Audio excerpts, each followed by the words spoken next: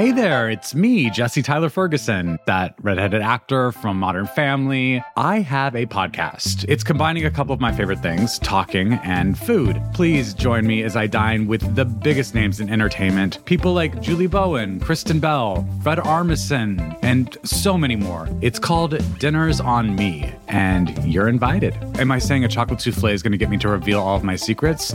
Yeah, I am. Listen now, wherever you get your podcasts. It's been quite a wild few weeks in Washington, and news broke Tuesday that the House Judiciary Committee scheduled its first impeachment hearing for next week, on December 4th. But for now, public impeachment inquiry hearings in front of the House Intelligence Committee are over, which gives us a chance to take a look at some other impeachment inquiry news that's emerged over the past few days. Specifically, a story the Washington Post reported Sunday. Since the impeachment inquiry launched in Congress, the White House counsel's office conducted its own review of President Trump's decision this summer to place Ukraine military aid on hold. That White House review found hundreds of documents showing an extensive effort to justify the decision to hold up the money. The documents also show a debate between Trump's acting chief of staff, Mick Mulvaney, and other government departments over whether delaying the military aid was even legal. Now, the White House counsel's office conducted this review, and the Washington Post managed to report out some of its contents. But will all of the uncovered information ever leave the walls of the White House? What specifics do we know about the review's findings, and how does it affect the case for impeachment? This is Can He Do That, a podcast that explores the powers and limitations of the American presidency and what happens when branches of government collide. I'm Allison Michaels. Before the end of this episode and before you head off to celebrate Thanksgiving, we'll touch on some subpoena news out of the courts and what happens when the inquiry moves to the House Judiciary Committee next week. But first, I talked to national investigative reporter Carol Leonnig, who reported on the White House counsel investigation Sunday, along with our colleagues Josh Dawsey and Tom Hamburger. I started by asking Carol if it was unusual for the White House counsel's office to pursue an internal investigation into the Ukraine aid decision to begin with. In a way, a White House counsel launching into in-depth research about their own internal records is job number one of a good lawyer. Your client is the White House. Your client is also a little bit the President of the United States. And what you're trying to do is get your hands around the facts. What has happened? What do the records show? What's the timeline?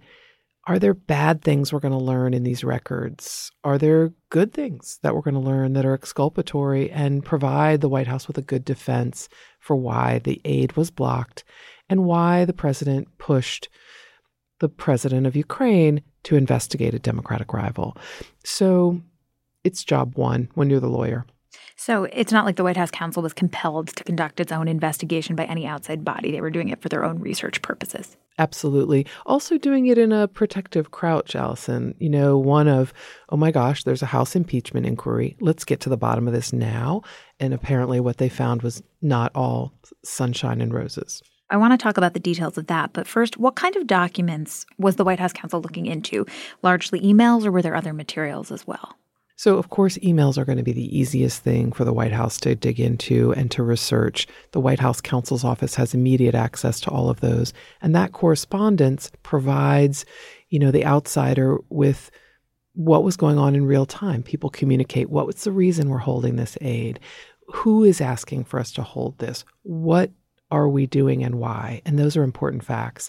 But the other records are going to be memorandums to file, right? Or a submission about the military aid, or letters, that Congress sent to the White House and the White House responded to Congress. Remember, there were lawmakers asking, what's up with this aid? Why are we not providing it to Ukraine as we authorized in February? As well, this review has included interviews with White House staff that are key fact witnesses that made decisions in the wake of the July 25th call and before it, having to do with the hold on the aid. So documents, emails, interviews. What did the White House counsel's office find? What are the basics of what we know at this point?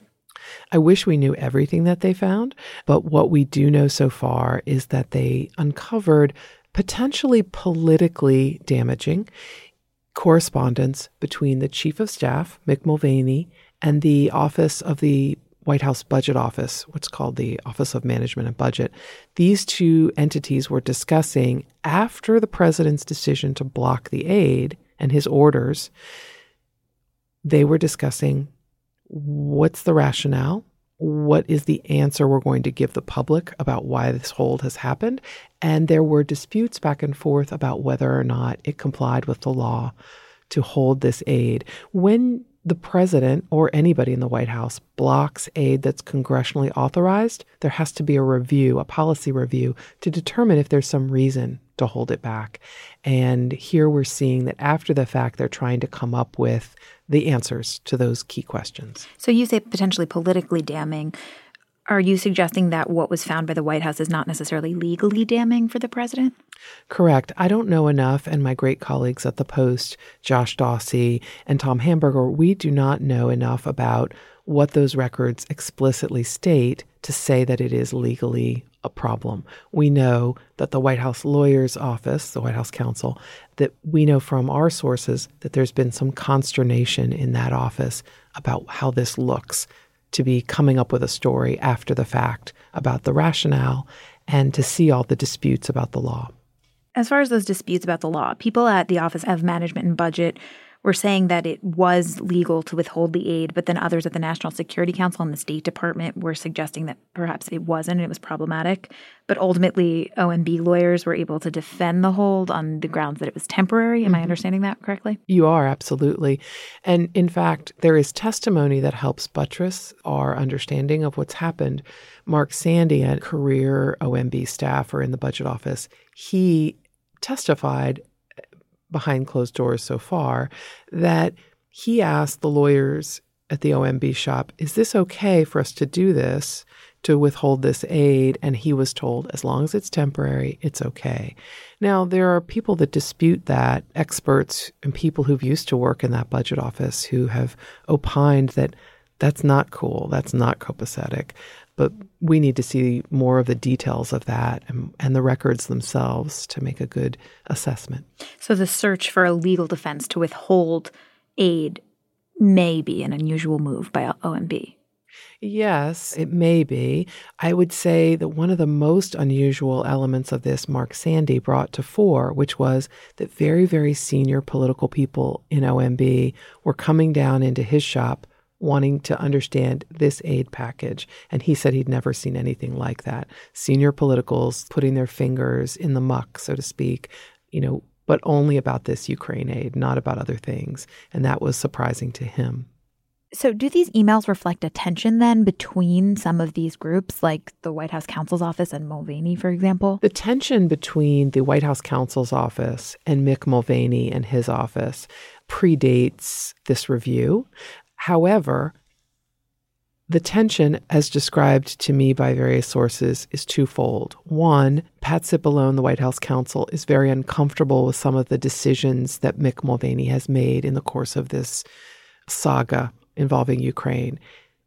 I'm told that the White House counsel's office was apoplectic after Mick Mulvaney went to the White House briefing room lectern and started to explain that there had been indeed a quid pro quo after the president, his lawyers, and everyone else said there was no such thing. Mulvaney later said his televised comments were misinterpreted, but they're there on television for people to see. Now, with these emails, what we are hearing from our sources is that the White House counsel's office is learning about something that looks a little shady, at least to the naked eye, and has some concern about the records that they are pulling in their review. To be clear, we don't know whether or not the White House counsel's concern is about other records. There may be other Mulvaney-related records that worry them, but these are among the ones we've learned the most about. So among the things you do know about, how does the new information about Mulvaney's emails with the budget office line up with the timeline that we already knew about when the aid was withheld? Oh, so fascinating. I'm glad you asked that question.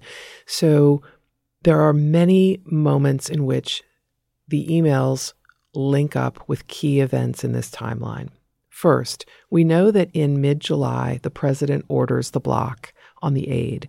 We know that on July 25th, the president has his famous phone call with Volodymyr Zelensky, the newly elected president. And in that call, he's saying, we've been very good to you. We've really protected you guys. And by the way, I have a favor I need to ask of you. The emails are in early August. In them, Mulvaney and Budget Director Russ Vought are talking about what's our rationale, what's the legal reasoning. So they're having this sort of stressful conversation after the fact. And what's interesting is that it is just after the White House counsel's office and the White House generally have been put on notice about something important. And the thing they've been put on notice about is that the CIA has contacted the White House to say, we have an anonymous employee at the CIA who's lodged a complaint about the July 25th call. And I just want to let you know about that. This anonymous complaint eventually grows and blossoms and becomes the whistleblower complaint that goes to Congress. But at least in this time frame, when Mulvaney and Vought are discussing what's our reasoning, it's very soon after the White House is first put on alert that other people have concerns about the president's interactions with Ukraine. Then what has OMB said about how to explain these emails, or what's their response to this? The OMB says these are entirely appropriate bureaucratic exchanges trying to dot their I's, cross their T's, and make a record of how they made their decision. What's the law? What's our policy review? Let's all make sure that we've done the proper due diligence to confirm we did this properly. That's it. Is the White House required to turn its findings of its internal review over to the public in any way? Absolutely not. They have no duty to. And based on what we've seen from the White House counsel's shop, I would bet everything, my house, that they're not going to turn this over. I did think it was interesting that we learned from sources and reported in this story that the White House counsel's shop has been especially focused in their review on documents that sort of cross the transom. And those are ones in which the White House officials are talking to people outside the White House in other federal agencies, the State Department, the Defense Department. Arguably, you could say the Budget Office is actually a separate agency from the Executive Office of the President. So those emails are subject to public records law. Mm-hmm. And that means that at some point they could become public, both by subpoena from the House or a federal lawsuit over public records. There are already dozens of federal records requests for some of these precise email exchanges. So the internal deliberations that don't sort of go into these other agencies would be something that might be protected by executive privilege, and therefore they wouldn't have to turn it over to Congress.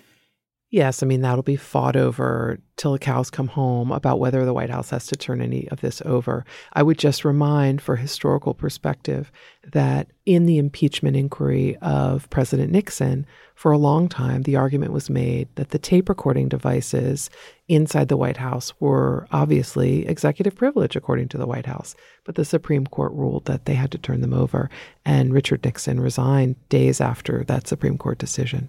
Throughout this impeachment process, we've seen a general reluctance from the White House to comply with Congress. Is this another example of that? Yes and no. Let me give them the benefit of the doubt, because every good lawyer is going to try to get to the bottom of the facts, search the records, interview the witnesses, find out what's going on, both to protect their client, but also to really find out the truth. And very similar thing happened in the Mueller investigation when Congress was also at the same time investigating Russian interference and possible collusion with the Trump campaign. During that time, all those lawyers were gathering, looking through the records, lawyers for the president, lawyers for the president's campaign, lawyers for the president's family, and they were trying to get to the bottom of what happened. When they looked at those records, what did they find? A Trump Tower meeting with Don Trump Jr., email exchanges between a business ally of the president and a Russian representative of the Kremlin. So you want to know the facts. And it's clear on the record that the White House counsel has said, we're not cooperating with this probe, but at least they want to figure out what happened. So that clarity around not wanting to cooperate with this probe has culminated, at least this week, in a relevant piece of news from the past few days about whether or not ex-White House counsel Don McGahn would have to testify in front of Congress. So on Monday, a federal judge ruled that McGahn does, in fact, have to comply with the House subpoena. What implications does that court decision have for the rest of the impeachment inquiry? It depends, but it portends bad things for the White House, because what Judge Brown said in her decision was essentially that there's already been Supreme Court holdings that a senior advisor to the president has a duty to comply with a congressional subpoena when they have information that they view is protected by executive privilege. They can cite that. They can refuse to answer a question on advice of counsel, but they have to go to the interview. They have to comply with the subpoena. And it doesn't mean that all of these people are going to start flocking into the impeachment hearings and start testifying. That's like sort of a dream of Democrats, I suppose. This will be fought all the way to the Supreme Court. But it's just the beginning of telling you, look, this is what the law is. This is what good judges and good lawyers think. And I would guess that other judges will find the same. So this doesn't mean we're going to hear from Don McGahn in Congress imminently. That's absolutely right, Allison. Don McGahn isn't going to show up in any hearing anytime soon. He's already filed his motion to appeal this decision. This is going to go to the Supremes. A few last pieces of news I want to touch on as we head into the break is about what to expect next week. So Intelligence Committee Chairman Adam Schiff said on Monday that House investigators plan to send a report to the Judiciary Committee early next week, right after this Thanksgiving break. And then on Tuesday, the House Judiciary Committee scheduled its first impeachment hearing officially for December 4th. What does all of this mean for the next steps here? If you think about this just like a federal court case, I covered federal courts for a long time, and that's sort of the analogy that I apply to this. All of the evidence that this grand jury, the House Intelligence Committee, has gathered is now going to be formed into articles of impeachment, charges, if you will, accusations of a crime. And the House Judiciary will now make some decisions. Is there enough evidence to bring those charges? Essentially, the U.S. attorney in this case. And then the next step will be the Senate. The Senate, the saucer that cools the cup, in historical terms, will be the body that handles the trial. It will sort through whether or not the evidence is strong enough to actually convict. All right, so before we get to that report, we have Thanksgiving break ahead of us. If people want to completely tune out from the news of impeachment or politics, what is a good book or movie or TV recommendation that you would throw their way? So I feel really badly about this because I have this book club. It's run by Elizabeth Shreve, and she's amazing. She does book publicity in D.C., and she and the group make such amazing choices. And literally every single time we meet for book club, I have to bag out and say and admit that I have only read 1/3 to 1/10 of the book. You are all of us. Exactly. But the one that's on my bedstand right now from the group that I want to finish, because I started it and it's fantastic, is called Normal People. So that's my toss to everybody. It's Sally Rooney? Yes. All right. Well, you heard it here first. Carol, thank you so much for joining me. It was a pleasure. This has been another episode of Can He Do That? We'll be back after Thanksgiving break. Thanks so much for listening. Can He Do That is a team effort here at The Post. It's produced by the vibrant Carol Alderman with design help from Kat Riddell Brooks, logo art from Loren Boglio, and theme music by Ted Muldoon.